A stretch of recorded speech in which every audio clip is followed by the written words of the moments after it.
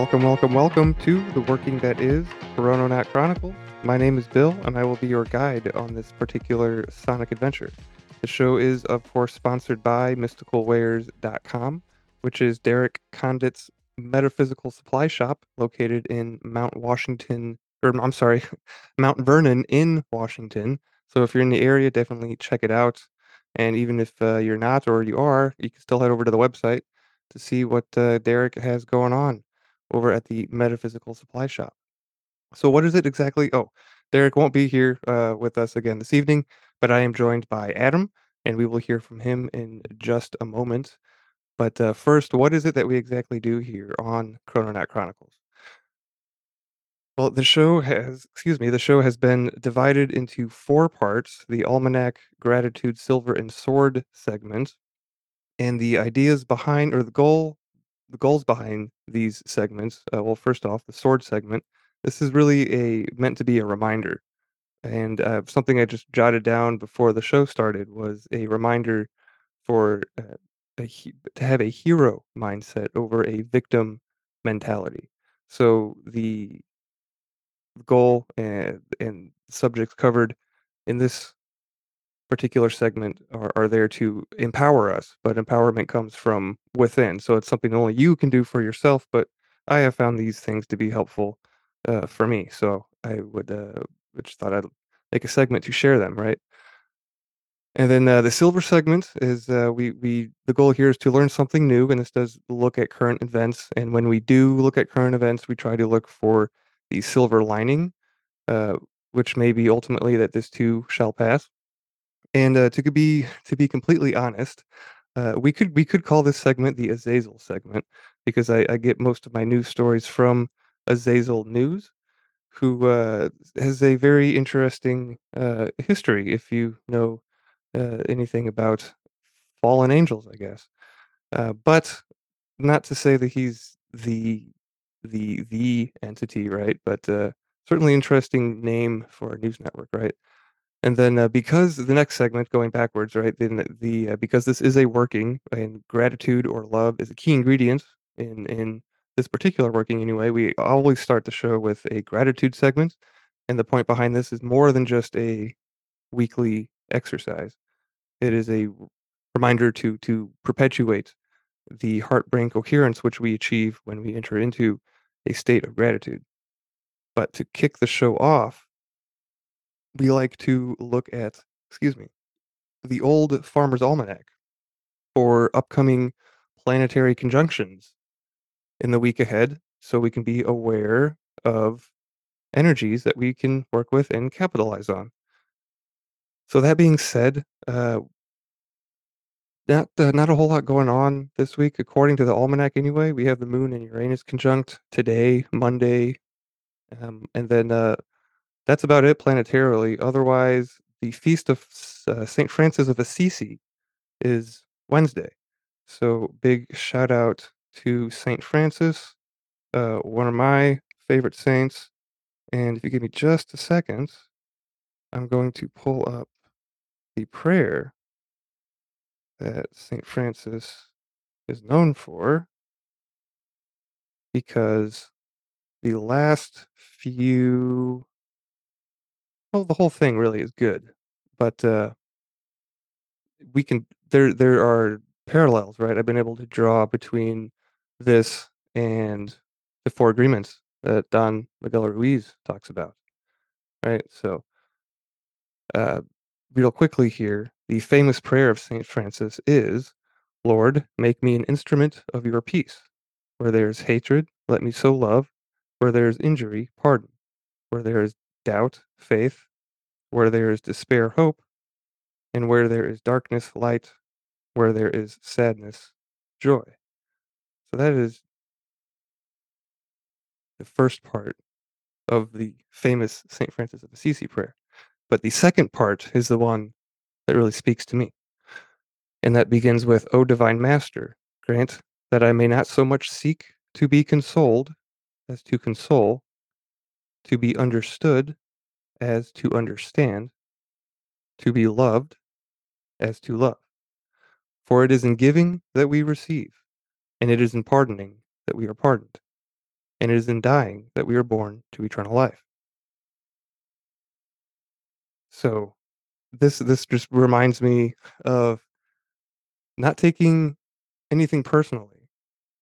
Really is I think what it boils down to for me.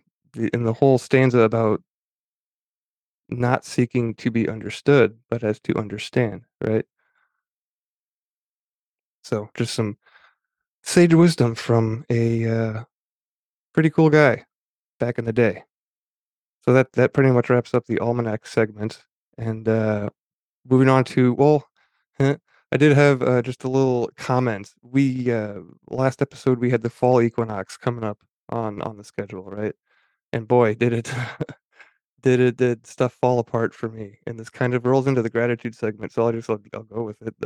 My gratitude is clean water because my well system decided to need a new pump, and this was shortly after we got a softener system, which wasn't working correctly when it was first set up to begin with for some reason. So we had to have them come back out, and then yeah, so that was last Monday. This is why we didn't have a an episode.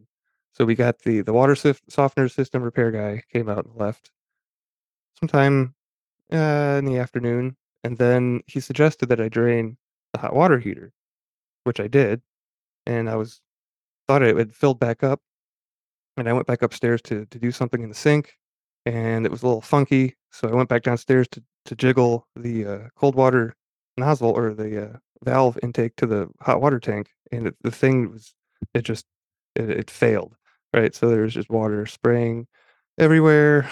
Got And too hot? no, I just turned it back on, so I don't think it had time to do its thing all the way. But yeah, so a lot of towels, and I shut the water off to the house. I had to call some emergency plumbers to come out and fix that section of pipe, which yeah, Always inexpensive. they did a little well, they got me because I was in the emergency bucket, right? Like the 24-hour response team, right? So I got all those surcharges added. But yeah, so that's all taken care of. And not to make excuses or anything, but when I did finally get done with Plumber Man, uh, it was 6:59 when I looked at the clock, so it was like 1 minute until showtime started. And I called called everybody and let them know that wasn't going to happen earlier on in the afternoon after the thing exploded on me. So there's a little Any explanation. any damage to the house? No, not that I know of. There, the well pump that we got installed was an upgrade. Actually, it's a quarter of a horsepower stronger. So I think that it might have had something to do with I don't know, too much Yeah, too absolutely. If it's warranty. underpowered, plus things sitting for a while, wells have I mean, they're pumping all that stuff out of the ground, so you probably got a lot of minerals. You got a water softener, so yeah, they don't last forever, nor are they designed to. No, yeah. So just some unexpected homeownership bills, I guess. But that's okay because it's all fixed now, ready for winter. I think that there's maybe one more section of pipe I would like to get replaced, but that's enough of water talk. This will come back up again in the silver segment too. I have excuse me, I do have some water headlines. But Adam, thank you for being here. And what are you grateful for?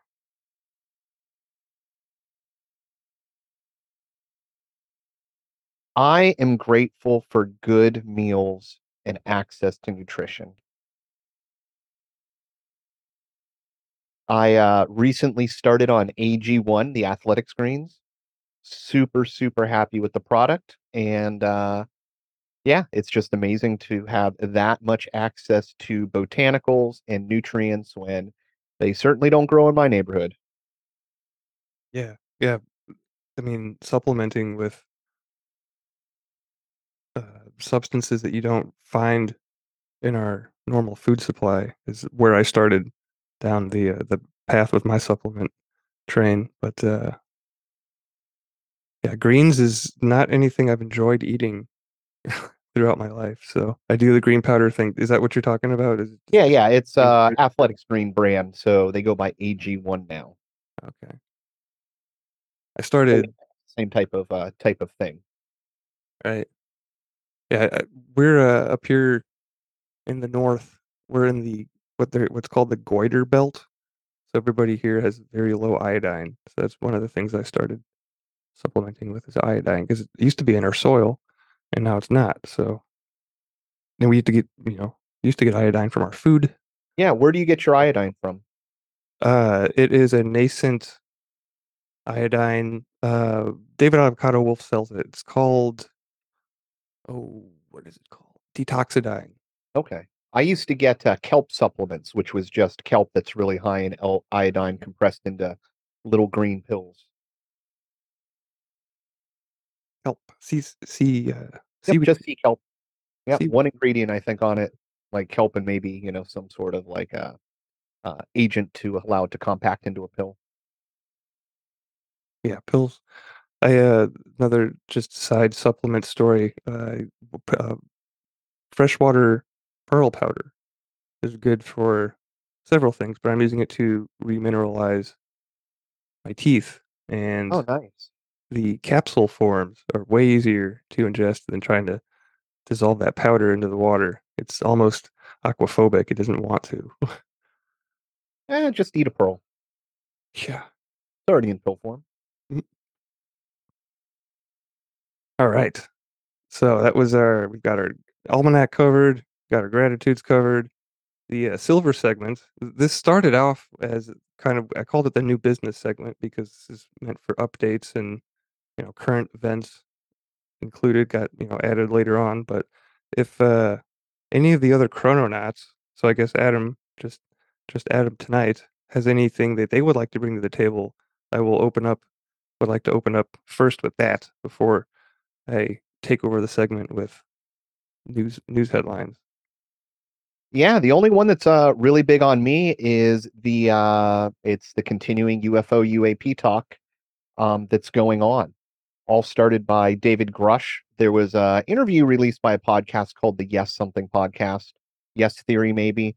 Um, and it was really, really interesting because one of the things that I've been fascinated with, obviously, if you're not familiar to ufology, it's certainly not new. Everybody thinks it's a new thing, but this is like the fourth time that we've, had this brought before Congress, since the 50s, with a lot of, I say substantial evidence and complete denial by the government.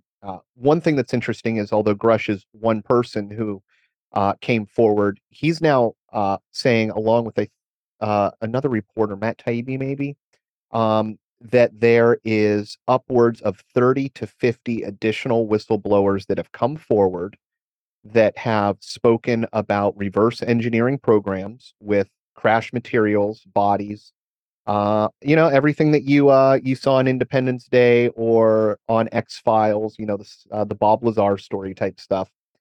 Um, but what's interesting is there's been some documents that have come out showing that it's either the Congress or Senate I mean, they're taking this seriously and they're actually putting together disclosure documents that, of course, I'm not saying this is true. This is my wishful thinking and looking at what's going on that we may be at a precipice where, although we might not get the secrets, we may get some of the answers, meaning there's so many people coming forward. There's going to be so much evidence coming forward that they're going to have to get ahead of it at some point in time. And it's looking like 2024 may be the time in which we start actually getting that acknowledgement from the government that probably not going to say they've been lying to us, but that they know more than they've let on. And I'm just super, super um, excited for that. I think from an ontological viewpoint, and just for people that in a world filled with so little hope, that it's certainly something that could bring us all together. And especially if we start getting access to being able to, citizen scientists being able to work on these things in a meaningful way. I mean, if you just look at all the amazing research that is done just by backyard scientists, Scientists open source things, people where, the information is out there. Look at just like engineering. You go to engineer something, that is just a database of knowledge that has been built up, by scientists over time. And hey, here's some new cool tech that's going to show you things that you didn't know were possible. Now they are. That changes everything. Like if you can prove to scientists, hey, by the way, here's some technology that allows you to travel to any point in space as a base. Maybe it's time, maybe it's dimensional, maybe it's even crazier than that. Um, if you can prove and put that forward, my God, what does that do for what people say they can do? It took somebody envisioning a TV screen, you know, uh, when cavemen were around. Like, what does that mean? So I don't know. I'm super, super, super, super excited about it. Um, I don't know. Humanity's kind of depressing right now. That would be to me like the ultimate excitement factor for me in life. It is kind of depressing, but that's why we look for the silver lining, right? Yeah, Try exactly. not to get too Exactly. bogged down. But I agree. This is exciting in the extent that it could have, right, the ability to impact the open market if some kind of technology transfer were to be made And publicly not even available. that. Just imagine, Bill, that you can take and give people fact, meaning this is a truth that is not deniable. Here's the gift of information. You are not alone. You are being visited. The universe is much more complicated, much more complex, and there's a lot more places to go, and there's much more going on than what's just in front of you, than your local government, than what's on the news, than what's on Twitter. There are some things that are going on that are so much larger. Um, and of course, the flip side of that is I'm also terrified of it because I've got a belief that there is cyclical cataclysm that happens to this planet, and there's a uptick in UFOs happening, around the world, sightings, swarms with military, especially with the military. They're seeing an absolute uptick, and I just kind of look at it like if I was a phenomenon that had been with human society for as long as we can go back in our records and see it is referenced to. If there's cyclical cataclysm, before the cataclysm, I am assuming that would be a great point of interest for whatever. You have an interest in us. This is one of the big things. Hey, this is when you get exterminated by nature and have to rebuild. That terrifies me. What are you hiding? Is it aliens or is it the end of the earth? I don't know, man. With how our thoughts and energy can create reality, it's like the predictive programming because they tried to tell us something was going to happen on September 23rd and nothing happened, right? So I think there's a factor of creativity, Could subjective be. creativity that we get to choose that. Like I don't know We because could. And and I'm weird though because I also wonder maybe there's some big natural cycles that the system operates on. Your computer defrags every once in a while if you've got it set up. Maybe there's some sort of thing that's built into the nature of where we exist that knows that things if you just let them be, they get completely stagnant. You have to burn the forest in order to replenish it. And there might be some sort of natural mechanism that within all of that, within all the spiritual world, within other overlapping dimensions, that there still might be this, system reset that happens every once in a while. So I'm totally on board with the maybe we're going to damn ourselves to a fate like that, or maybe if you really want to take a very synchronistic view of it, um, this technology would represent a way to move from this planet. Well, if this planet is in trouble, maybe the universe, God, whatever. I don't know if you've heard uh, the old adage where there's two guys on a desert island, and the one guy's like, "I'm just going to pray to God. I'm going to pray that something's going to happen, you know. So like uh, there'll be like a flare that washes up on the beach. The one guy's like, we don't need to shoot it, we'll wait for God. See a plane flying by, shoot the flare, go get it. Plane doesn't see them. Then some debris washes up on shore. Guy's like, nope, nope, God's gonna rescue me. We don't need to do anything. Guy's like, okay, well, I went ahead, I, built a raft. The other one, he goes off, he gets rescued. And, when they both go to heaven, the one guy's going, God, I died on this island alone. Why did you not help me? Why was that? And it's, well, I sent you a boat. I sent you I sent the flare gun. I sent you the raft pieces.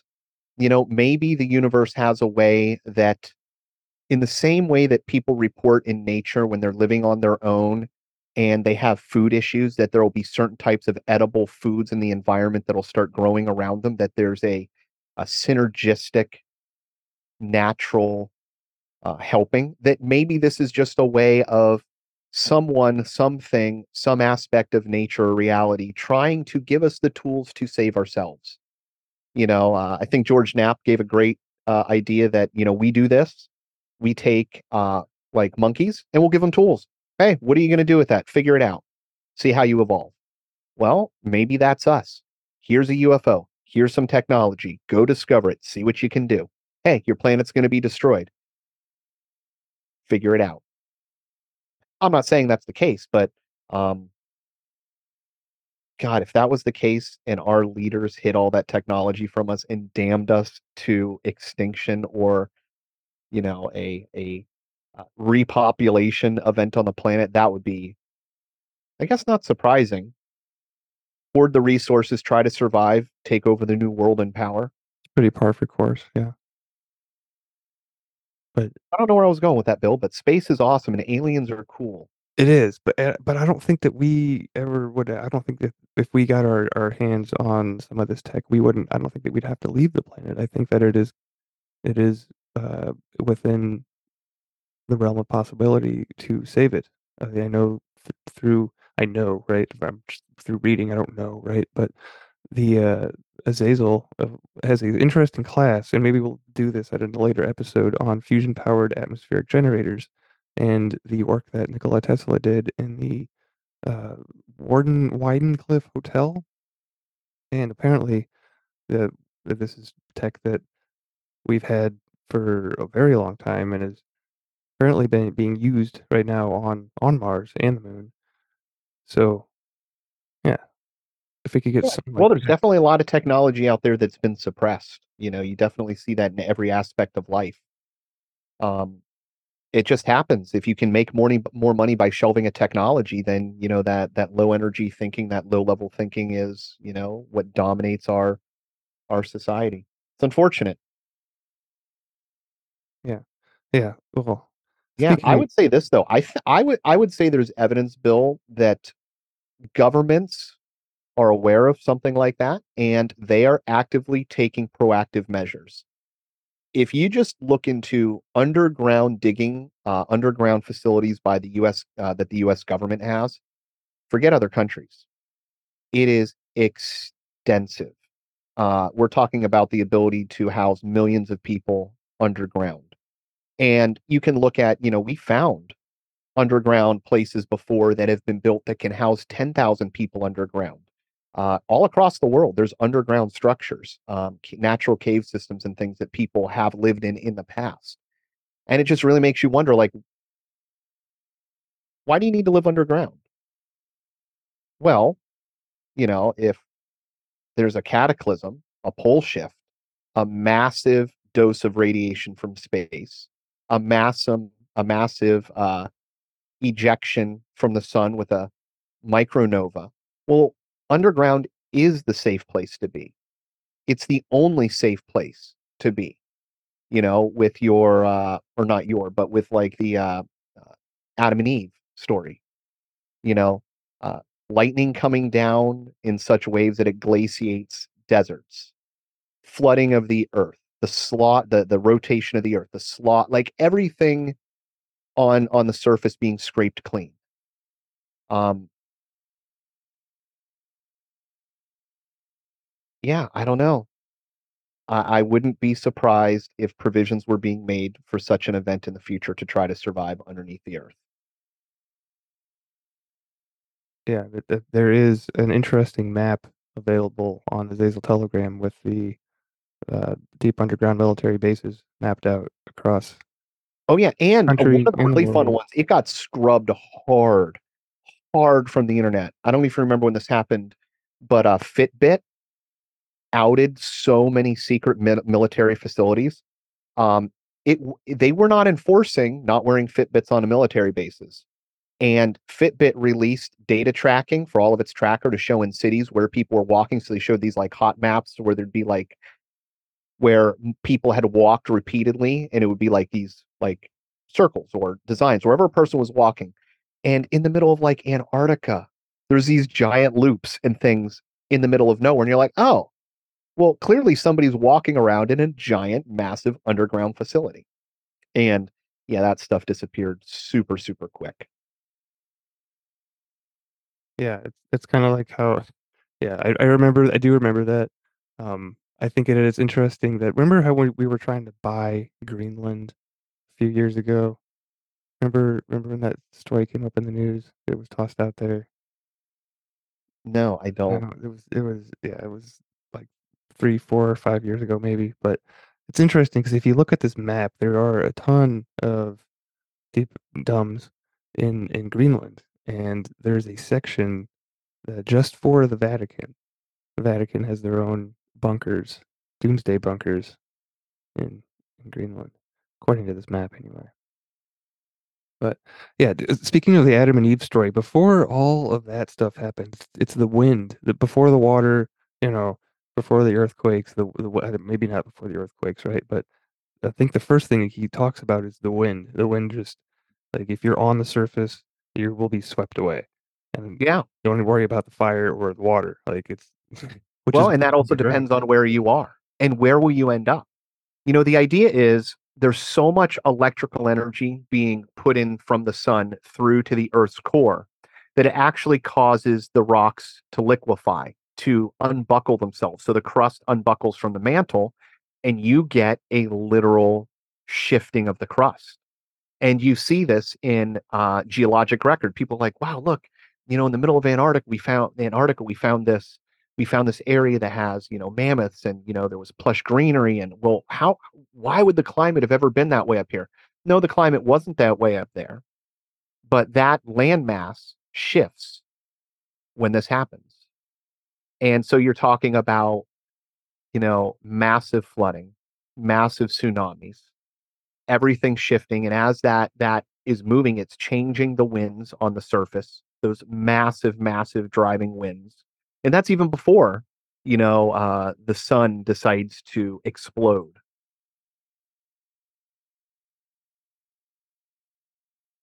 It explodes twice, doesn't it? No. Good.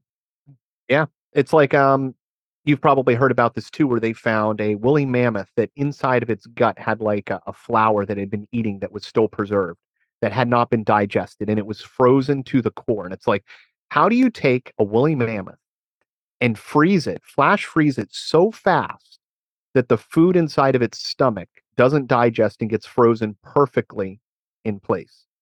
Well, if you look at like how an air conditioner works, if you have a massive blast, you have a compression and a decompression. When you get a decompression of gases, you get massive cold, freezing. It's just the nature of uh, what happens. So if you had something like that blew off a massive portion of the atmosphere, you could have absolute localized freezing on part of the planet as well. Yeah, Interesting. it's I don't know. I love that way of thinking, that the hubris of our society today is that we cause all the problems and there's not these giant cyclical changes. Meanwhile, there's evidence of ancient civilizations that built on other ancient civilizations that built on other ancient civilizations that built on other ancient civilizations that were wiped out. And the only thing we see is like the foundations of their buildings that survive. And those are the ones that we can see that aren't a mile, underneath the earth.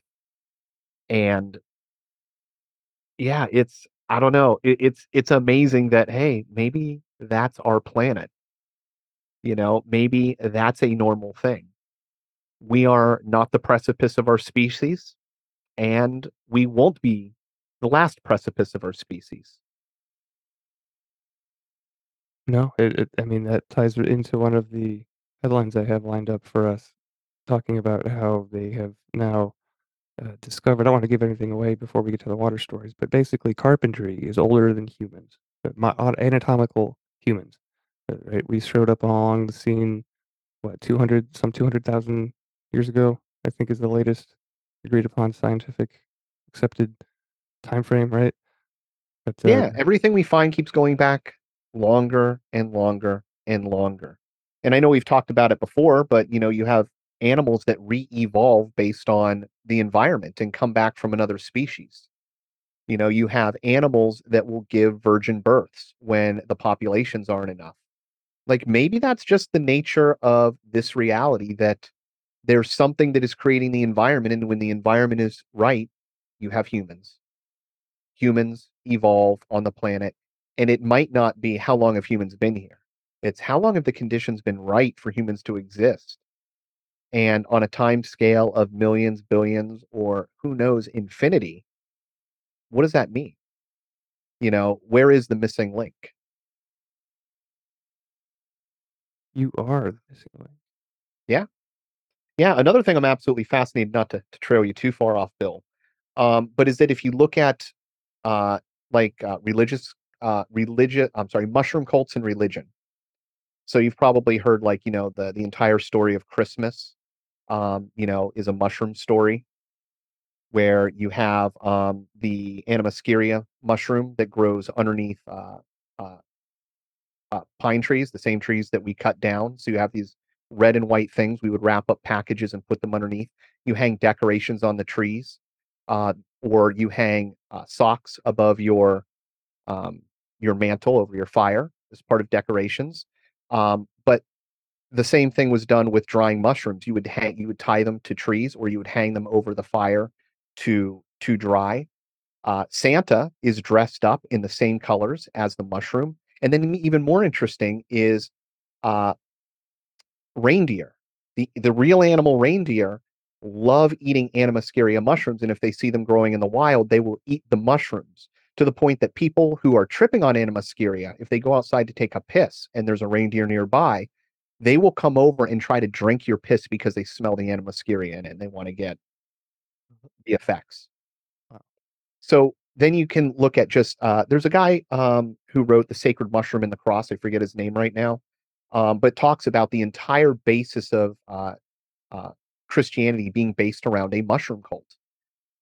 I say that because I find it interesting when people take mushrooms, they speak to God, right? They go and see entities. I've never done mushrooms, so I can't speak, but just from other people's um, experiences. The mycology on this planet, mushrooms, they are what determines the entire environment on the planet. They also make up the largest organisms that we know that cover, thousands of square acres underneath the ground. Um, I would say they are probably incredibly intelligent on a different level that we can't connect to. There's a guy who wrote, um, his name's Merlin. Oh gosh, who's the guy that did morphic resonance? Rupert Sheldrake? Rupert Sheldrake. His son Merlin Sheldrake is really, really into plants, and he ended up finding this plant because one of the hard things about mushrooms is to look at because it has different stages. It has the mycelium that are in the soil, but then it also goes to a mushroom stage that comes out and fruits on the surface and drops spores. It's so delicate that when you're trying to look at soil, you destroy it by looking at it. They found this tree that had roots going all the way into the ground with soil where they could study what was going on in the mycelium. And they were able to find out that doing different tests and looking at the mycelium, that they, long story short, if you have, um, well, let me explain how they did this. One of the things mycelium do is they are able to take these little insects. that are inside the soil, and they can pierce them, keep them alive, drain nutrients on them, and feed them to the plants. Plants are not very good at taking mineral out of the soil, but mycelium are. Mycelium, on the other hand, I think this is could be the reverses, but I think it is, aren't good at making like sugars. So they have a trade with the plants. They are literally in symbiosis where they trade off minerals. In addition, they also are a key in not only deciding where minerals go, but where water gets transferred between plants in this giant underground network. So now, if you have an environment where all of a sudden there's a certain plant that's not doing very well, the mycelium can take water from another area and transfer it over. And they were able to find this out because they would take these little insects or these little bug things in the soil. They would inject them with a certain type of like radio active isotope. And then they were able to track it in trees. And they would find this showing up to 25 feet away from the original plant. So when you really start to think about mushrooms, if they are these grand architects, they're choosing which plants grow. They're choosing the environment, the types of things that can grow. In essence, the atmosphere, the soil, all the conditions for animals, for wildlife, for us to exist. And then I find it absolutely fascinating that, there is this idea that spores can permeate panspermia, that they can travel, that the ultimate alien in the universe may be mushrooms, mycelium, spores. So I absolutely love that way of thinking because it's completely possible that everything that we owe our existence to is being manipulated by a group of organisms in the soil that are creating our environment for us to exist in this world for God knows what purpose. But when you eat them, you get to talk to them. Yeah, it's a different level of consciousness for sure.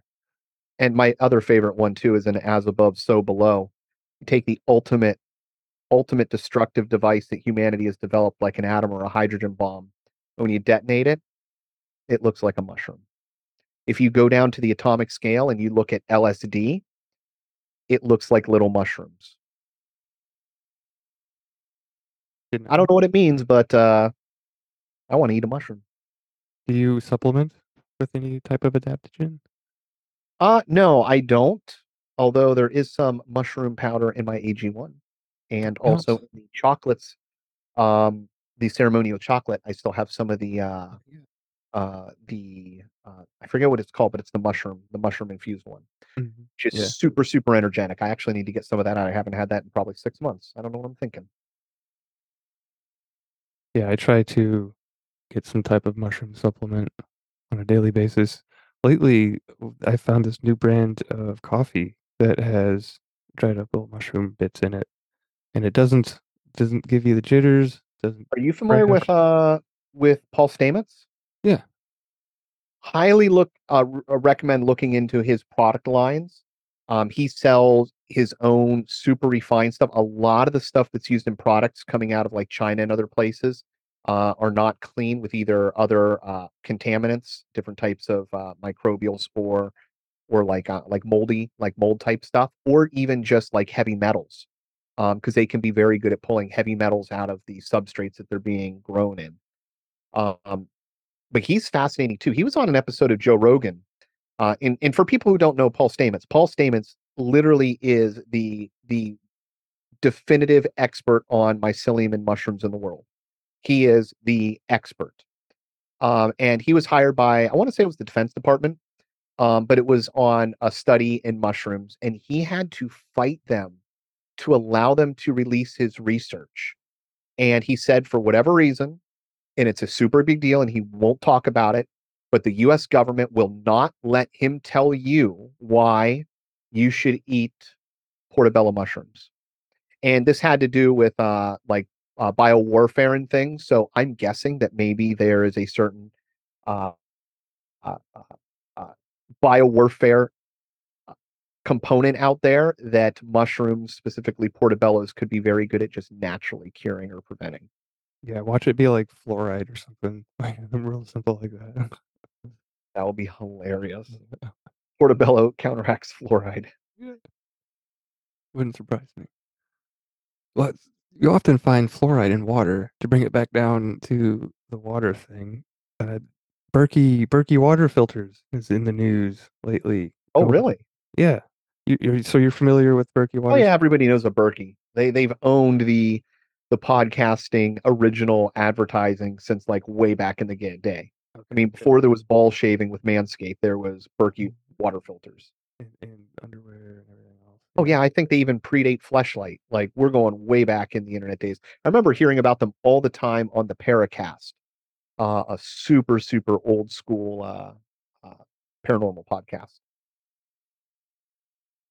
Well, I found this story in the news. Put it in the chat for Adam to look at. This is just actually an X post, or formerly known as Twitter. But the EPA is trying to destroy one of the best water filtering systems on the market that can remove PFOA and PFAS. PFAS is common in my area, as well as other toxins like fluoride and even cesium-137 by arbitrarily classifying the technology used by Berkey filters as a pesticide rather than a water filter. So those those black cylinders that go inside your Berkey water system are pesticides, according to the EPA. And of course, Berkey disagrees, obviously. So Berkey is now suing the EPA, It's filtering out pesticides, therefore it is. I guess. Um, but it says that the damage has already been done to the business and will prevent many people from being able to replace their filters and drink clean water. Yet another example of how the government is poisoning you willfully. The EPA, FDA, USDA, CDC, they're all criminal institutions that are destroying health, not protecting it. This is from inversionism Yeah, on and that's a sad one too because it's really difficult to protect yourself from, perfluorinated carbons. It's like they are in your body. They are in your environment. It's in your plumbing, Teflon tape, any TFE paste, anytime you go out to a restaurant, they're probably not using ceramic, maybe some stainless, but there's definitely Teflon going on in that kitchen. It's sprayed on wrappers, it's put in all sorts of products, it's water repellent for your clothing, your shoes. It has absolutely inundated the environment. There's a great documentary I highly recommend every single person watch called The Devil We Know, which goes into the story of how they created perfluorinated carbons. They used this chemical C8, created back in like the 30s. And the only blood samples in which they can go and find people who don't have this circulating within their blood is World War One samples that are on World War One soldier samples who are on file for their blood. And it's like it is absolutely insane how much it has. And that's just one chemical. That's just one arguably massive chemical that we know of. And they've known how bad it is for so many decades. And they called it The Devil We Know, the documentary, because one of their legal documents that got released from them was saying that, look, this is the devil we know. We know how bad it is. We're not going to stop using it. And now all the products that say are they're PFAS free, all they've done is change the molecular structure a little bit. Gets called something else. Essentially, it's still a surfactant. It does not break down naturally in the environment, so it's why they call them forever chemicals because they are completely non-reactive. Once they're out there, they're out there. As far as I know, the only way they know how to filter them out is using some sort of like a high energy electrical plasma um, to actually like on a molecular level just evaporate them, like break them down using just super high energy and high temperature. And yeah, we've already soaked the planet with that one. Yeah, another place to look out for forever chemicals is underwear, like active Yep. sportswear, especially for women. Like it's can be It's everywhere. Another huge place is in makeups. And because the cosmetic industry is so unregulated, you can essentially put almost anything you want in those products. And they always test really, really, really super high. Not just to mention normal foods. It's used in food processing. It's used in components. I know in the paint industry when I was selling paint products, so many packings and things are used, and a lot of those packings are used for food production. People don't use it, but we would have people that would buy uh, paint sprayers, and they're food grade when they're set up in the right way using all the stuff, but they would be using them to spray chickens and glaze things and do all sorts of aerated processes within food manufacturing, even in pressure washing and stuff where you're using to debone and pull meat off of things. And it's just wearing away. It's wearing away. It's getting put into your food. I mean, shit, when I was a kid, I would just change the oil in my car. And I had a car that I went through a quart of oil a week through burning it because it got 10 miles to the gallon. The car had at least 300,000 miles that I know on it. And I would put greased lightning in it, which one of like the main ingredient is Teflon. So when you burn Teflon, it is so bad that if you have a bird in your house, it is so toxic to birds that you can kill your bird if you heat up your toxic pan soap too much and they breathe it in. It is that toxic to them. And yeah, I don't know where I was going with that, but it's absolutely terrifying, man. It's terrifying. Yeah, I would recommend glass cookware for anything and everything. Kind of a pain in the ass because it's a little slower to heat up, but yeah, just to be on the safe side, glass or ceramic. If you're into that, different types Yeah, of and even metal. ceramic's crazy because if you look at the ceramic coatings, the reason that they're non-stick is because they are releasing a little bit of their surface over time. So even though they're labeled as ceramic, well, what are all the other things? What are the colorings? What are the other ingredients? It's blue this, diamond that, green this. Let's just go back to the Victorian era or Victoria era when green was the absolute most popular color that they had out there. But it was arsenic. People were getting absolutely poisoned by arsenic from all of the dyes in their clothing, in their walls, and their papers. Even in the beauty products, take that to the next step. We had that with radium in America, where you could buy radioactive condoms, radioactive supplements, radioactive uh, creams and pastes and things. And it's like that was absolutely terrifying and toxifying. So yeah, when I look at the world today, of course we have Teflon. Of course we have fluoride. Yeah, I'm not convinced all that they're just trying to kill us all. not all ceramics are food grade. That's And even if they call them food grade, what is food grade? right. What's in Teflon the is food grade. glaze? Yeah, and then oh yeah, cast iron would be a good another one to cook on if Yep. And you have to be even careful of stainless because what are the impurities in the metal? Really cheap stainless will have a lot of impurities. It leaches it out. That's one of the things, like a lot of people drinking out of stainless steel water bottles, they don't even think about the fact that the inside of it is either coated with a plastic or it is coated with or it's just stainless and the metal is leaching out when it's got that little metallic taste. Well, guess what? Are all those metals good for you? yeah. No, No. no. Even I used to have a stainless steel water bottle for a very long time, and it was medical grade steel, which is supposed to be better than food grade, and that shit still leaches, man. Still gets in there. So I think it's a great compromise. Who knows? I use a ceramic coated stainless vacuum insulated bottle made by Kyocera. Makes my phone amazing Japanese company. And I bought this water bottle. I'm super happy with it. So essentially, they coat the inside with ceramic.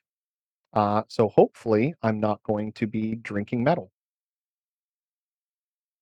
yeah, it sounds interesting. I use a glass one, but I'm on my second bottle Yeah, because it breaks. I have So, terrazzo floors, which is like the hardest floor possible.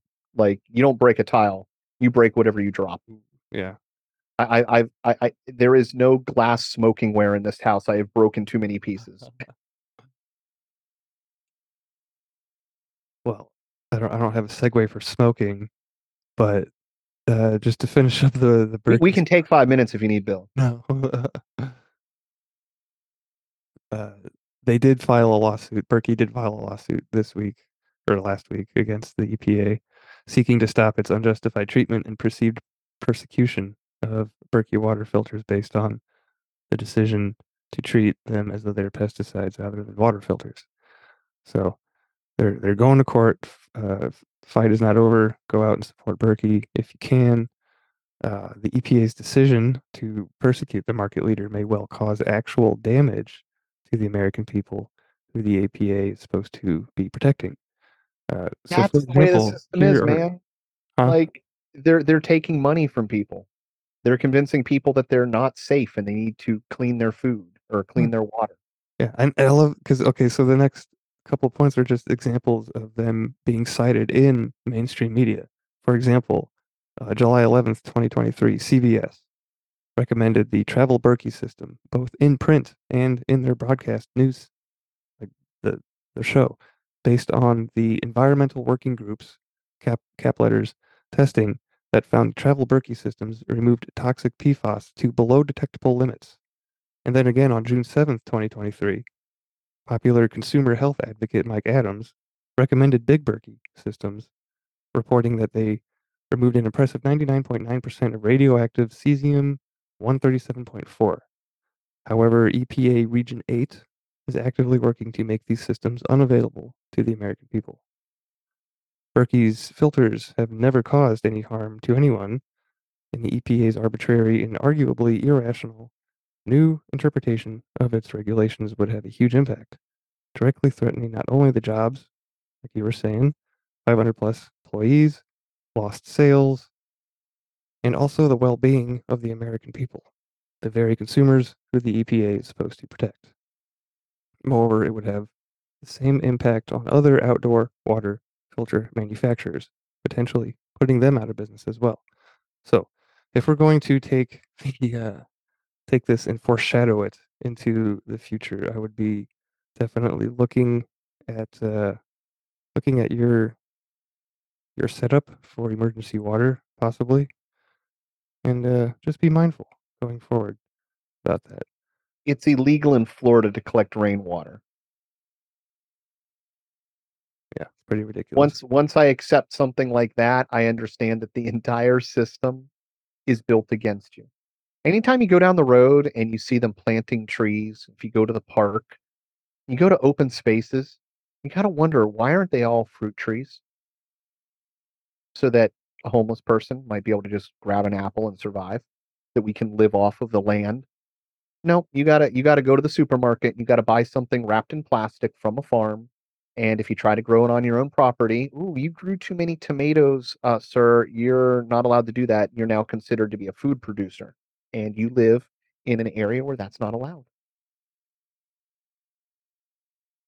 Yeah, apparently I was driving downtown Grand Rapids, which I hardly ever do, over this past weekend.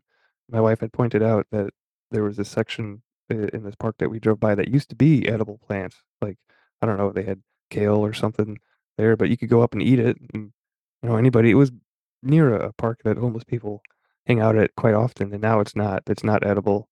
So like they had programs like that, and I don't know why they did away with them, but I mean it makes sense to me. You got to put those uh, nasty, little spiky things around public areas instead to keep people from sleeping there, Yeah. I guess. Yeah, everybody needs to be their own Johnny Appleseed. That's not a bad So I idea. don't know if you know this, Bill, but there used to be a national day called Johnny Appleweed, in which people would take their weed seeds and go plant them all around. My favorite place is usually in planters or outside of police stations because it is a weed and it just grows wherever you put it.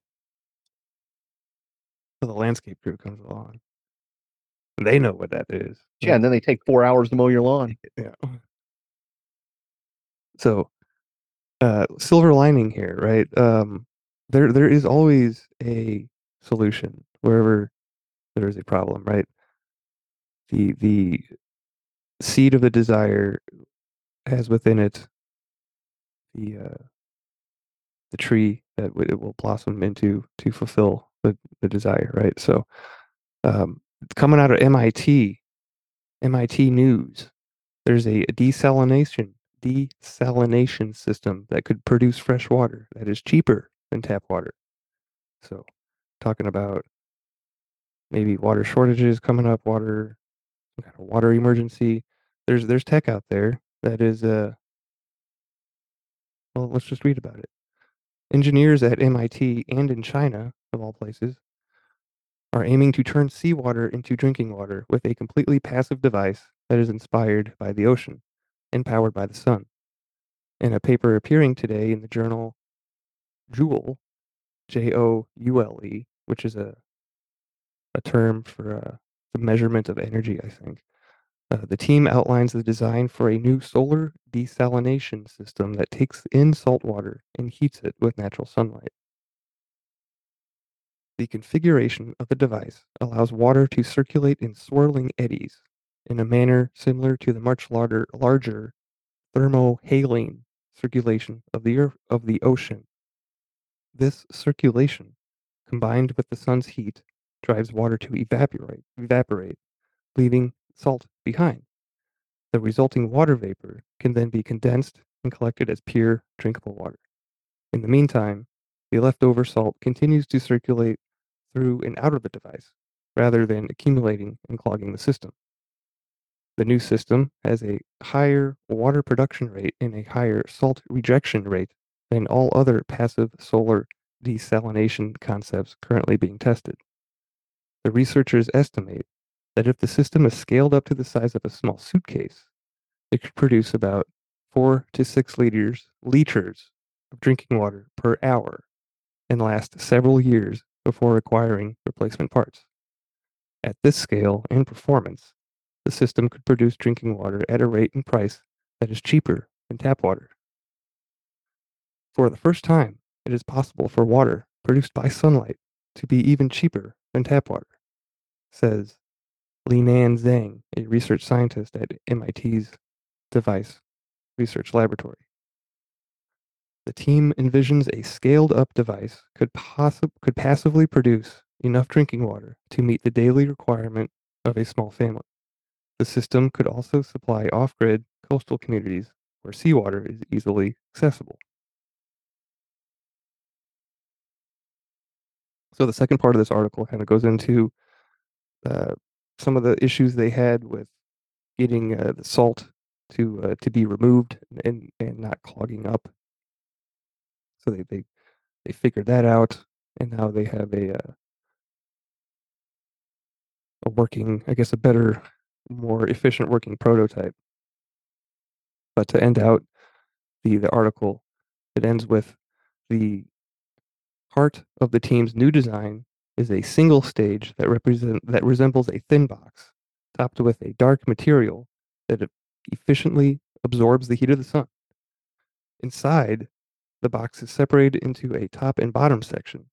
Water can flow through the top half, where the ceiling is lined with an evaporator layer that uses the sun's heat to warm up and evaporate any water in direct contact. The water vapor is then funneled to the bottom half of the box, where a condensing layer air cools the vapor into salt-free drinkable liquid. The researchers set the entire box at a tilt within a larger empty vessel, then attached a tube from the top half of the box down through the bottom of the vessel and floated the vessel in salt water. In this configuration, water can naturally push up through the tube and into the box, where the tilt of the box, combined with the thermal energy from the sun, induces the water to swirl as it flows through. The small eddies help to bring water in contact with the upper evaporating layer while keeping salt circulating rather than settling and clogging. The team built several prototypes, one with 1, 3, and 10 stages, and tested their performance in water of varying salinity, including natural seawater and water that was 7 times saltier. From these tests, the researchers calculated that if each stage were scaled up to a square meter, that's not that big, right? It would produce up to 5 liters of drinking water per hour, and that the system could desalinate water without accumulating salt for several years. Given this extended lifetime and the fact that the system is entirely passive, requiring no electricity to run, the team estimates that the overall cost of running the system would be cheaper than what it costs to produce tap water in the United States.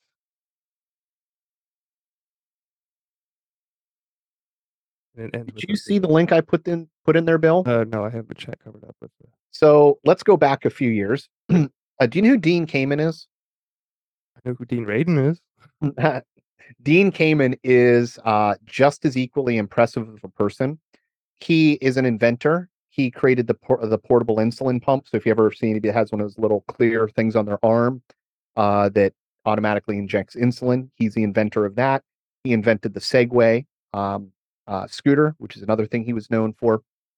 But he also invented a thing called the slingshot, which is it has the capability of pulling 30 liters of water uh, out of I'm sorry, purifying 30 liters of water an hour, and it uses about 1,500 watts of electricity to do so.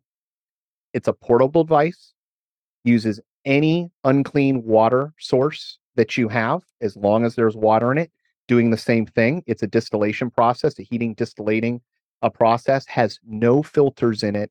And I would say more impressively, it does not require seawater. And although it might not be the size of a suitcase, it's the size of a small cooler or like a refrigerator that you'd see in a hotel room. And this is on the market. Like, you can buy one of these right now. I don't know if you can buy them. I've never researched that. He started doing it to bring water to people in parts of the world that had no water. So instead of drilling trying to drill wells in the middle of the Amazon, um, where you have all this, massive equipment and everything. Well, here, let's just purify the water with this. You need about 1,500 watts of electricity, and they've developed other ways of doing that, even burning methane. So you could create just things where you're taking cow dung or different things that are breaking down and just naturally using that. 1,500 watts is not a lot of power to be producing 30 liters of water an hour. But yeah, the coolest thing about his project is when he started researching this, like I said, documentary called Slingshot. But it was cool because they started traveling to the most remote places in the world. And these machines, when they first started, were much bigger, and they were figuring out like what are the logistics of bringing this in, bringing people in to teach people how to do this. If you ever needed to, repair the machine, just the logistics of getting it there and making it work. And going to these places that don't have water, you're talking about going to the most remote places in the world, in the middle of jungles. And every single place they went, they found there was Coca-Cola, Coca-Cola products, people drinking it.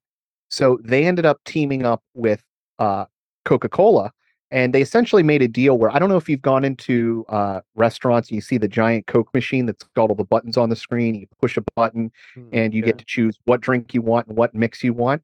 it comes out He of the said to them, same nozzle, but it can be different flavors. yeah, Right. exactly. Um, he invented that for Coca-Cola to get access to their distribution network.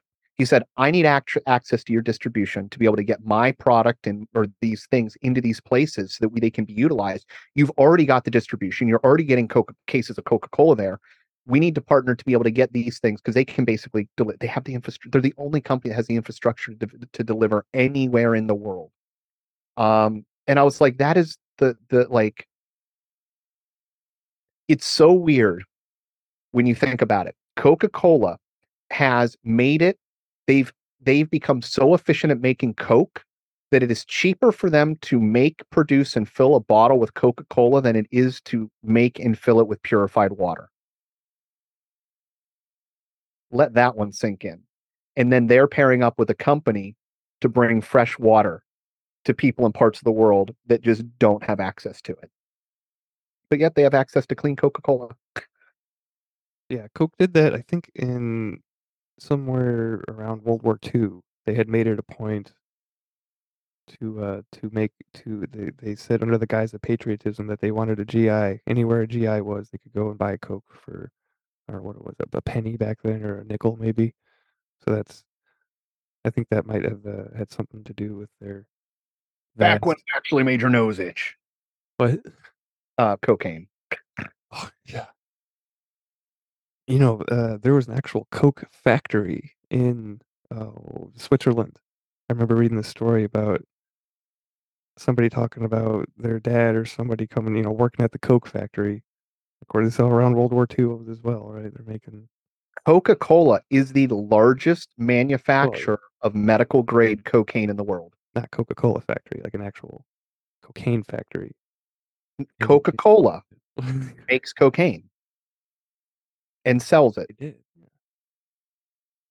Yeah, if you've ever had to go into surgery and you get cocaine, they do it a lot for sinus surgeries and stuff. They'll dust your sinuses to numb everything and reduce the pain. Maybe it has something to do with inflammation too. I don't know. It was when my dad had his sinus surgery done. He had it done twice, and they did it both times for him. And I'm like, yeah, that's probably from Coca-Cola because the coca leaves have it. They take it out. I mean, you can't let a good drug go to waste.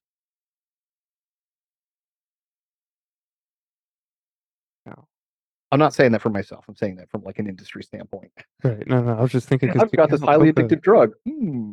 We were talking about cacao and Coca-Cola. Cola is a nut, right? And the Correct. coca It's a supposed leaf. to be the cacao plant, right? So it's actually the combination of a nut and a plant. I don't know. It's an interesting side bit. And it's legal to grow coca in America. You know what else is legal in America? Sativa. Or not sativa. Whatever the plant that sage is. I don't. Salvia, maybe? Oh, yeah, yeah, yeah. I don't have a good. I don't have a good segue for this. Sorry, sorry, listener. Next, I was trying to come up with some. Um, oldest the let's see, archaeologists in Zambia. Oh, this is from LiveScience.com. Archaeologists in Zambia discovered the oldest wooden structure in the world, dating to 476,000 years ago.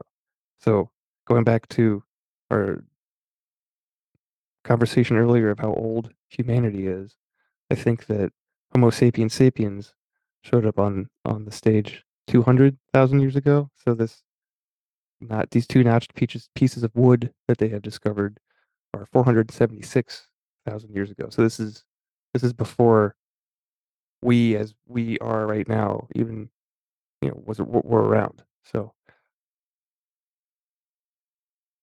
yeah, carpentry, super old.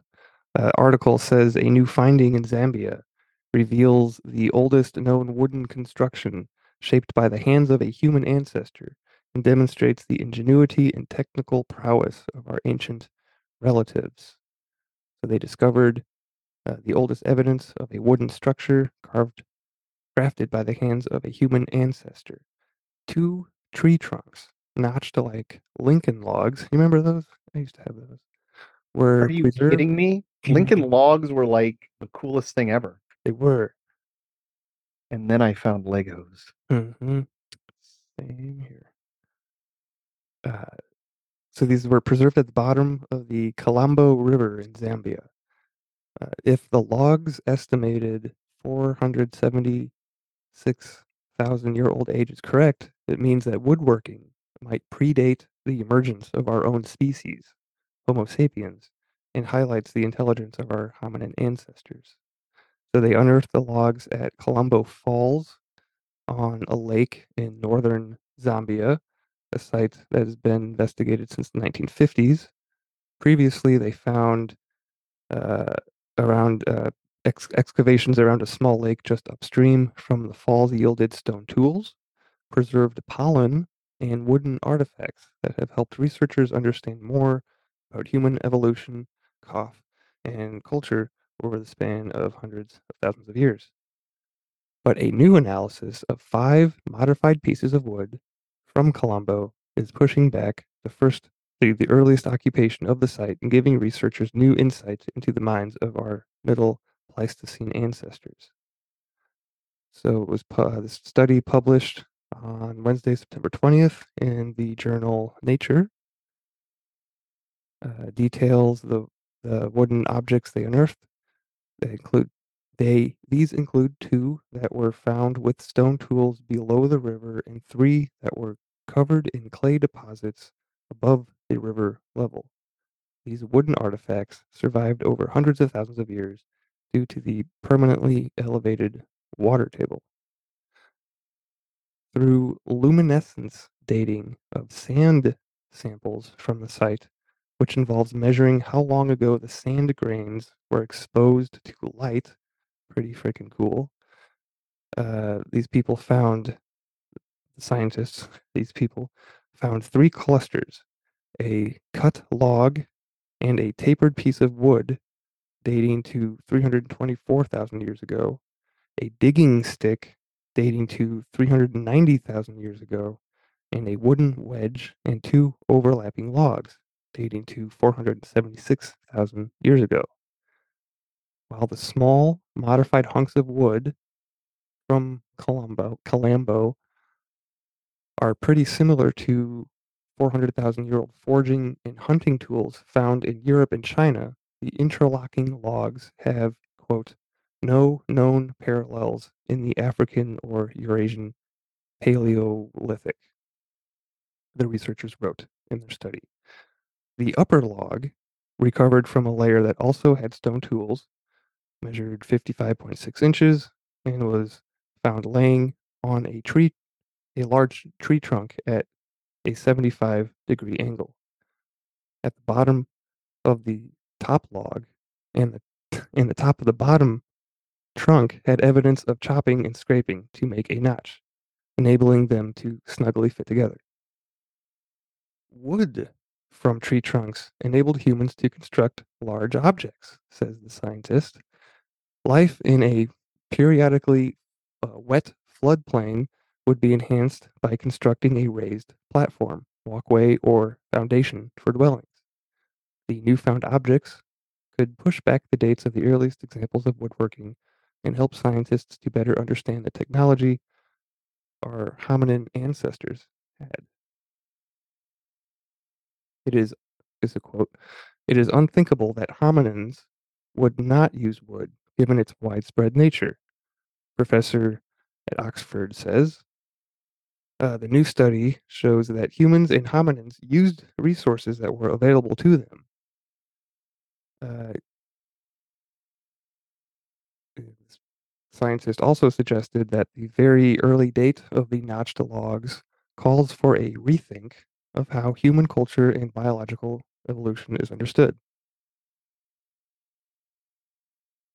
So, if anything else, nothing else, we've learned that carpentry is a very, very, very old profession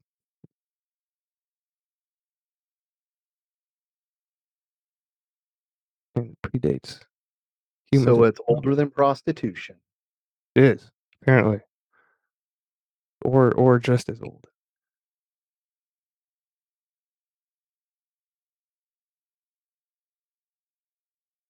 All right. This next story is actually the first one I had listed, but because of the whole water tie-in, we went with that route. But did you know that there is an opposite of deja vu? Mm, Have you ever I'm experienced? interested. Tell me more. Well, I don't know if I'm saying this right, but it is jamais vu. Okay, so this is from sciencealert.com. I think I put that in there for you, Adam. Um, rep- so the opposite of deja vu exists, and it's even more uncanny. And it starts out with repetition has a strange relationship with the mind. Take the experience of deja vu. When we wrongly believe we have experienced a novel situation in the past, leaving us with an spooky sense of pastness, with a spooky sense of pastness. ScienceAlert.com, these better editors. Continuing, but we have discovered that deja vu is actually a window into the workings of our memory system. Our research found that the phenomenon arises when the part of the brain which detects familiarity desynchronizes with reality. Deja vu is the signal which alerts you to this weirdness. It is a type of fact checking for the memory system. But repetition can do something even more uncanny and unusual. The opposite of deja vu is jamais vu, and that is spelled Jamais. I'm assuming it's French, probably. Deja vu is French, so yeah. So this happens when something you know to be familiar feels unreal or novel in some way. In our research, which has just won an Ig Nobel Award for literature, we investigated the mechanism behind the phenomenon. Jamais vu may involve looking at a familiar face and finding it suddenly unusual or unknown. Musicians have it momentarily, losing their way in a very familiar passage of music. You may have had it going to a familiar place and becoming disoriented or seeing it with new eyes. It's an experience which is even rarer than deja vu, and perhaps even more unusual and unsettling. When you ask people to describe it in questionnaires about experiences in daily life, they give accounts like, while writing in my exams, I write a word correctly like appetite, but I keep looking at the word over and over again because I have second thoughts that it might be wrong. It happens to me all the time. I don't know, that's just because I'm a bad speller or what. But in daily life, it can be provoked by repetition or staring, but it needn't be. One of us, Akira, has had it driving on the motorway, necessitating that he pull over onto the hard shoulder to allow his unfamiliarity with the pedals and the steering wheel to reset. Thankfully, in the wild, it is rare. This, uh, this, this the staring part. This brings to mind ideas of scrying. Like, what could this play in that kind of in practice like that? Just something interesting to ponder. Continuing, we don't know much about Shamas Vu, but we guessed it would be pretty easy to induce in the laboratory. If you just ask someone to repeat something over and over, they often find it becomes meaningless and confusing.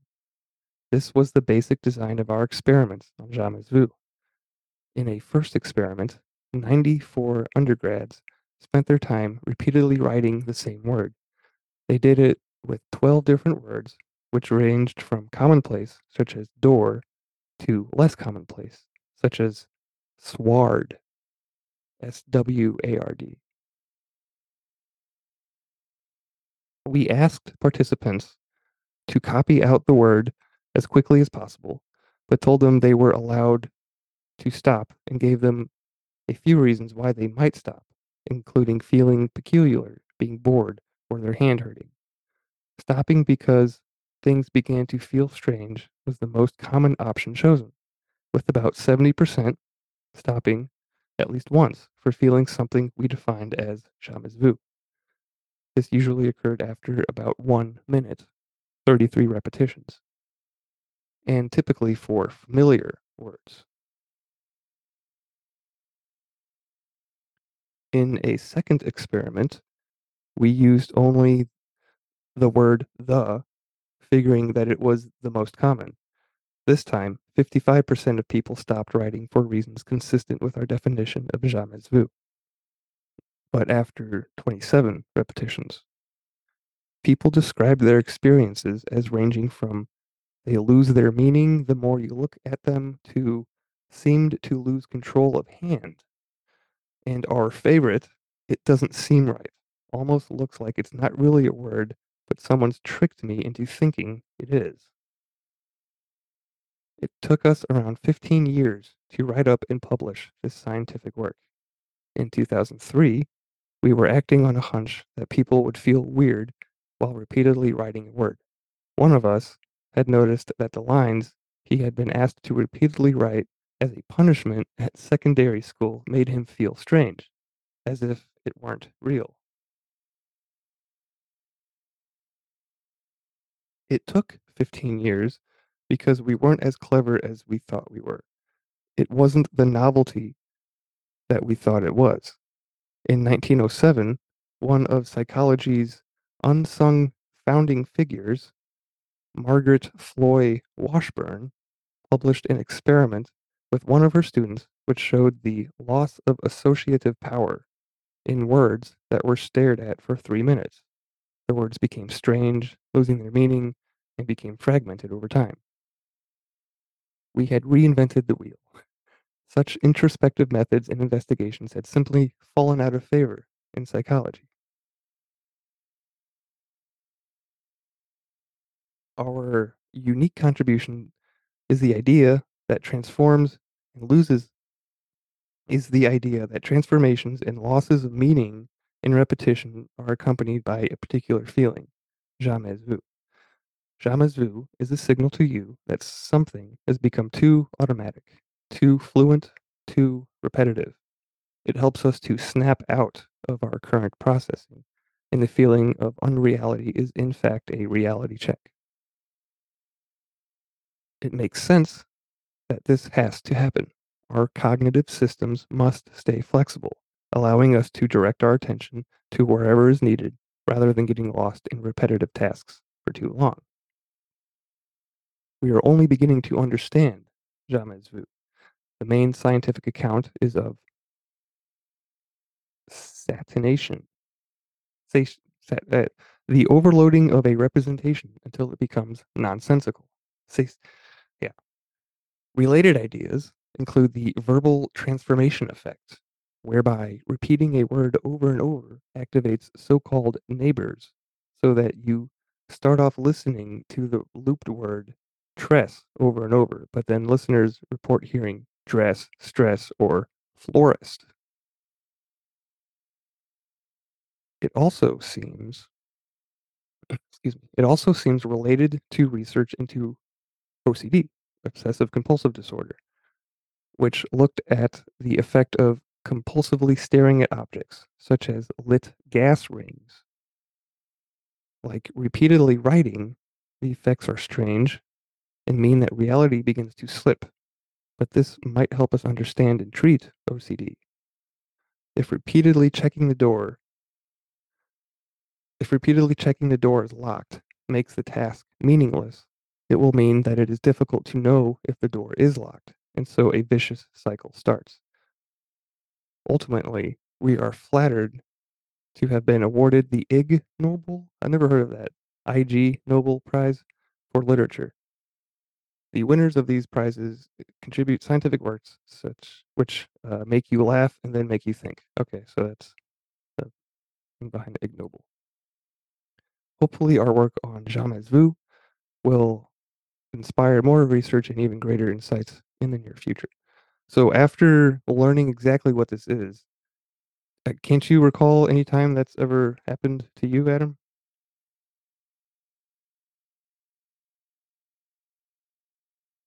Yeah, repeatedly hearing something over and over until it becomes meaningless. Yeah, sounds like my entire, grade school and high school experience. Yeah. Right. Good old edumacation. But yeah, totally. Like, I've had that with writing. Like they're saying the repetitive thing. Did that in school plenty of times as punishment. Okay, not maybe plenty, but I remember it, right? And then just even the saying, like the repetition audibly of any word. You do it long enough, it's just gonna begin to sound weird. So yeah, it's a little bit more lighthearted or headline there. Um, let's see. Got about half hour left. We still got the sword segment. What let's see, we can do another we got time for one more headline, I think, and then we will get into the sword segment. I'll let Adam pick. Adam, do you want to hear about another study that uncovers the origin of conscious awareness, which is kind of long. It deals with babies, a study using babies. Or gene edited spider silk, stronger than Kevlar. Or we can find out what happens when someone dies in space. Or I have this story about a 2,200-year-old shoe found in a mine. What direction do you want to take us, Adam? Death in space. Death in space. All right. What happens when someone dies in space? Because there is precedent, right? So Somebody's this, died in space? oh yeah, yeah. We'll get to that in a second. Put that in We the chat know, for you. I know that's happened plenty with animals. Of course, there's been so many secret space programs. Of course, it's happened. Right. Exactly. I mean, yeah. Even if we don't hear about the precedent, I'm pretty sure that that's happened. But this is from sciencealert.com. And yeah,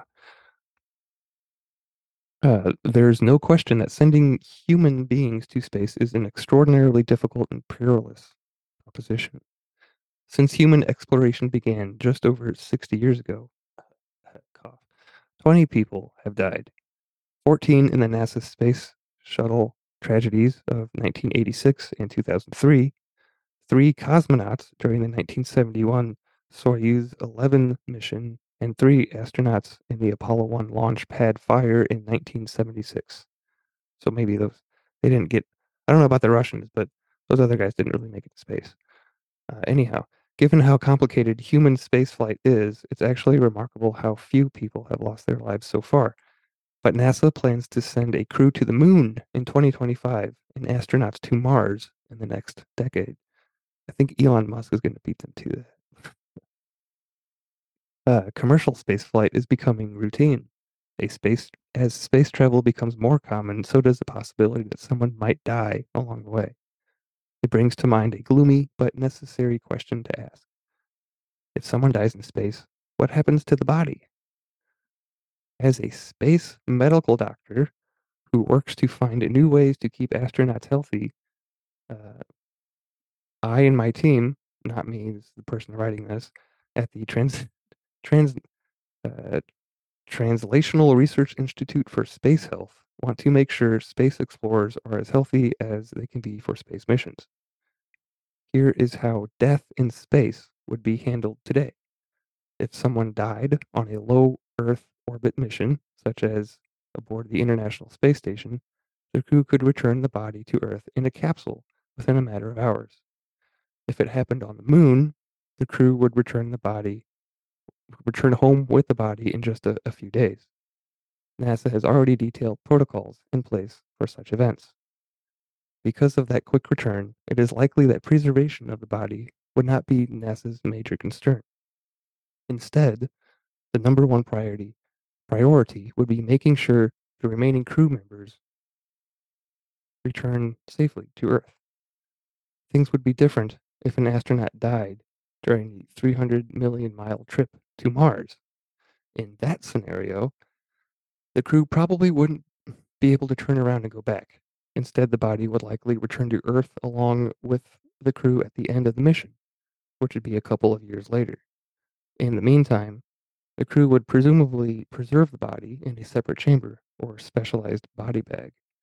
The steady temperature and humidity inside the space vehicle would theoretically help preserve the body. But in those scenarios, I'm sorry, but all those scenarios would apply only if someone died in a pressurized environment, like a space station or a spacecraft. What would happen if someone stepped outside into space without the protection of a spacesuit? The astronaut would die almost instantly. The loss of pressure and the exposure to the vacuum of space would make it impossible for the astronaut to breathe, and blood and other body fluids would boil. What would happen if an astronaut stepped out onto the moon or Mars without a spacesuit? Well, the moon has nearly no atmosphere, a very tiny amount. Mars has a very thin atmosphere and almost no oxygen, allegedly. So the result would be about the same as exposure to open space, suffocation and boiling blood. Suppose the astronaut died after landing while on the surface of Mars. Cremation isn't desirable. It requires too much energy that the surviving crew needs for other purposes. A burial isn't a good idea either. Bacteria and other organisms from the body could contaminate the Martian surface. Instead, the crew would likely preserve the body in a specialized body bag until it could be returned to Earth. There are still many unknowns about how explorers would deal with a death. It's just it's not just the question of what to do with the body. Helping the crew deal with the loss and helping the grieving families back on Earth are just as important as handling the remains of the person who died.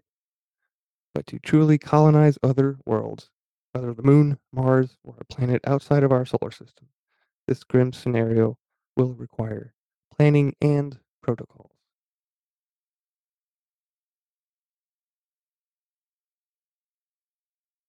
Okay, so I will fully admit that I expected this article to be about the processes that the body goes through if decaying while in space.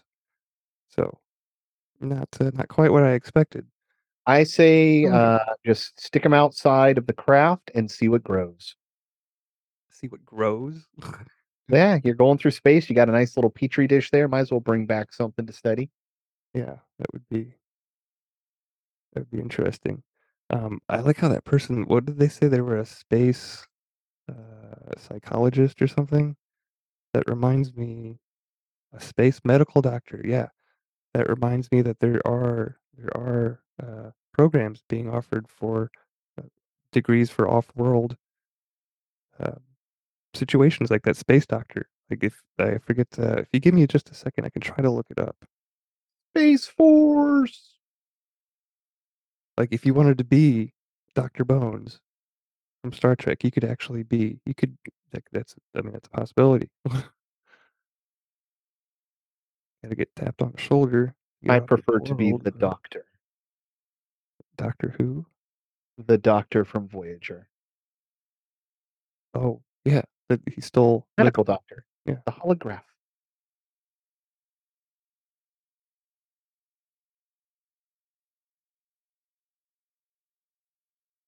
Okay, so space programs. Mm, this is me scrolling through Azazel because this is where he points out uh, oh, here we go. Master of Space Operations, Master of Space Resources, Space Medicine, Space Systems Engineering. And these are all classes offered in the US. In the UK, there's a new one. I haven't seen this one before. Space Science and Engineering, Space Technology, MSc, whatever MSc means. But yeah, so Embry-Riddle Aeronautical University is offering a Master of Space Operations. A Master of Space Resources is being offered as a graduate program from the Colorado School of Mines. And Space Medicine, let's see, this is being offered through UCLA, Emergency Medicine, Space Medicine, established in 2021. It's a 2-year fellowship. And then Space Systems Engineering, Johns Hopkins, Whiting School of Engineering. So, just a couple of real world examples of how you might be able to get off world if you want to go into one of those programs. So I think excuse me, I don't know what that was all about, stuttering. That does it. That about does it for the silver segment. And let's see here. I think we did learn a little something new. Um, silver linings. Like, oh yeah, plastics. There is some young university, maybe even high school student came up with this bacteria or something that would eat plastic. So I know that microplastics has become a talking point recently. Like there are solutions for these problems that we can fix within a generation or two if we're just allowed to implement the technology. So I guess that would be the ultimate silver lining for this segment. Is Got to stop the deluge of production first. Another water reference. I love it. So silver or no sword segment. Sword segment. Adam, were you here last episode? I can't remember. We were doing. I believe I might have had a headache. Oh, yeah, that's right. Okay, so we started a going through a new book, um, entitled excuse me, the 12 Divine Virtues by Fortune de Saint Germain, a direct descendant of the Count de Saint Germain or Count Saint Germain, which you may or may not be familiar with. I know Adam is from our interviews in 13 Questions. Has been a Saint Germain has become a character that I've become very interested in, and cool guy, really neat. Both Fortune and the famous alchemist lived over three centuries. Pretty cool guy, but Fortune Fortune has been featured on Crow 777 a lot. I won't say a lot, but over the last few years, and got a very interesting perspective, something that I truly cherish and find value in, and it has helped me empower myself to become a hero and stay out of the victim mentality. So the chapter which we were looking at of the 12 divine virtues is the one that has to deal with wisdom, and these aren't this isn't like your typical book. There's only like a line or two on each page. So these are really like just sayings, I guess. And if he is attributing one of the sayings to somebody else, he does mention it. But if not, then I'm assuming that this is something that Fortune has come up with himself, and which is why he has included it in his book for all of us to read and to share and to hopefully get something out of. So we might not get through all of them today. And as I read each sentence, Adam, feel free to interject with any thoughts that pop up, or if you want me to repeat something, or any of the above. But I'm trying to see how many there are. We're starting on page 46, and there's 88 to go. So yeah, probably won't get through them all, but we can certainly make this into a multiple episode endeavor. And I think we ended on this one. Even the greatest drama becomes comedy once we sit down. And I think the point that I brought up last time, especially looking back at all the interviews with 13 questions that we did, is that when you zoom out of a situation, a traumatic situation, it often can become a comedy. So that I don't know, something that I have found is a trick, a trick of perception, right? Perspective to help with something that might be tragic, right? Yeah, you perform some alchemy and you transmorph or change the energy into something else. If something makes you mad as hell and you're super angry, well, that's a lot of energy. You can refocus it into something else. You definitely see this in morbid professions. You know the term gallows humor. Why is it gallows humor? Because with something so serious and horrible, sometimes all you can do is add humor or a humorous. All is manifestation of the divine, even that which we judge as bad.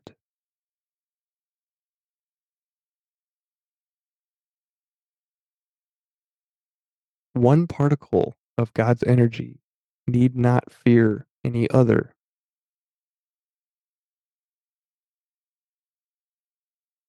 All evil is born of judgment. When we heal ourselves, we heal God. The human soul is the battleground between God and Satan. In the soul, the battle is taking place in every moment of life.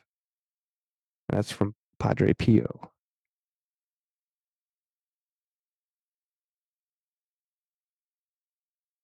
The devil can do anything except get lost. This one just reminds me of Napoleon Hill and Outwitting the Devil, which is one of those books which we will cover in the sword segment down the road. It requires me to outline, I think, a few things. We'll present it like that, or maybe we'll get creative and do a back and forth dialogue. Since it is an interview, we could get some kind of like a reading a play or a sonic question and answer thing. If you know what I'm talking about. So another Padre Pio quote: "If the soul realized the merits that it acquires in temptations suffered and overcome with patience, it would be tempted to say, 'Lord, send me some temptations.'"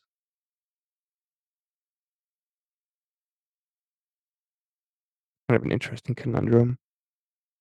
Tempted, you're dealing with temptations with patience, and then you're tempted to say, "Give me more temptations." Vegas is a godly place, apparently. See, it's in the paradoxical statements, and or like these, or in general, I guess, is where I am drawn to the most, and where Mhm. it gets my mind turning. So, and that's where you find, the marriage of the seeming opposites, the alchemical marriage. I mean, that's where that union is where you find. Well, yeah, I mean, it's the light and the dark. You cannot see in the absolute dark, and you cannot see in the blinding light. There's a happy medium to all aspects of light or of life, no matter what it is.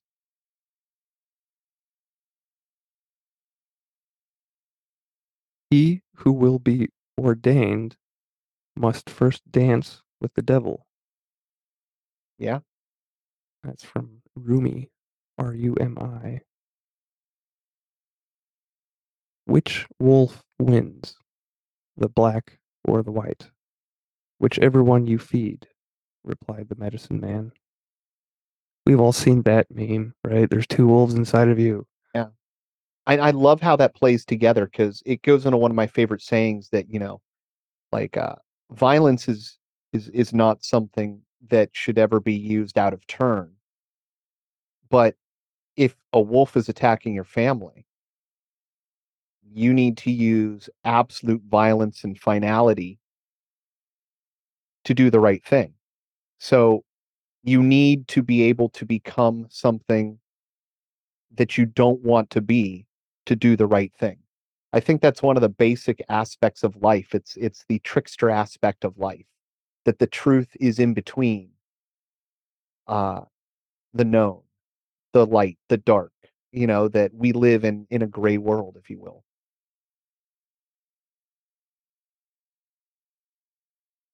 Yeah, yeah, absolutely.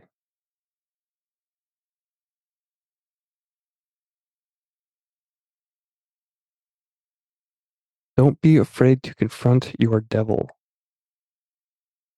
the Ribbonitzer Rabbi. I'm not really familiar with that person, but I was going to say something that off the last one, Adam. I lost my thought. Oh yeah, being uncomfortable, like feeding which wolf wins, like which one do you feed, and the light and the dark. Oftentimes the truth is uncomfortable, and we don't, it's not enjoyable for us, which is, sometimes we're too much on the side of dark or too much on the side of light. It's finding a happy medium that we're not familiar with, And because we're not familiar with it, it makes it uncomfortable. But just because it's not known, it's unknown, right?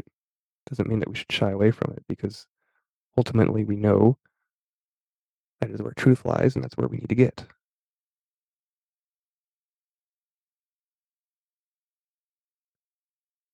Without me, you are nothing, said the devil. No, without me, you are nothing, replied the master.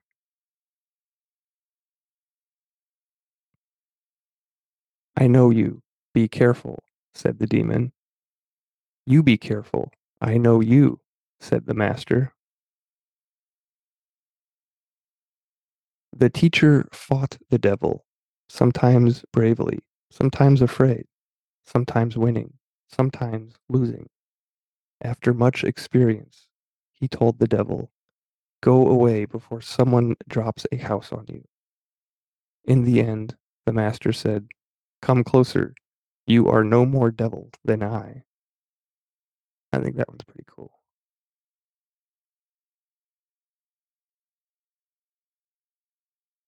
Bring these dark parts of yourself home to me.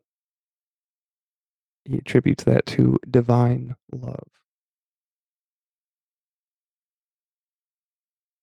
Surrender always brings something as good, if not better. And this reminds me of the saying that I started this segment with last week, which was if you want to gain in knowledge, you add something, right? You're learning something new. You're adding to that pile. If you want to gain in wisdom, we want to subtract something. We want to take something away, right? So surrender always brings something as good, if not better, whether you're, making room for something else in your life or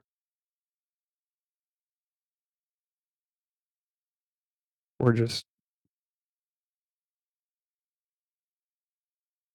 letting go, not being so future trippy, right? It can be very freeing.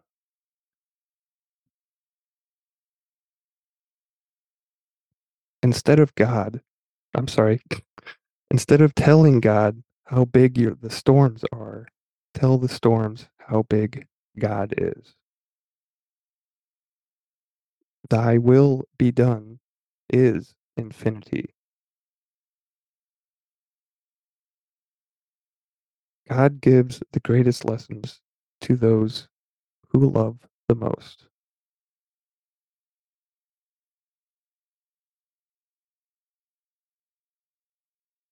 My son has committed every sin. He won't listen to anyone. What do I do? Love him more, answered the priest.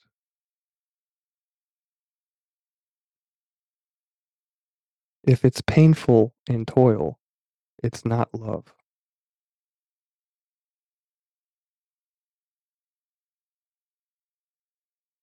Love with conditions is no love at all.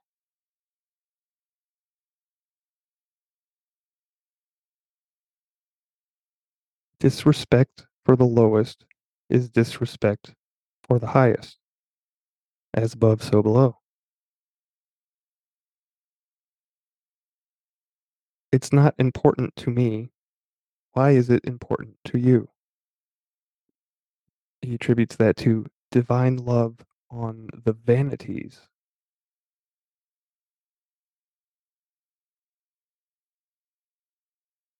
You can only see in others what you see in yourself. And we'll end with this one. We attract to ourselves what we are in our hearts. And he attributes that to divine law.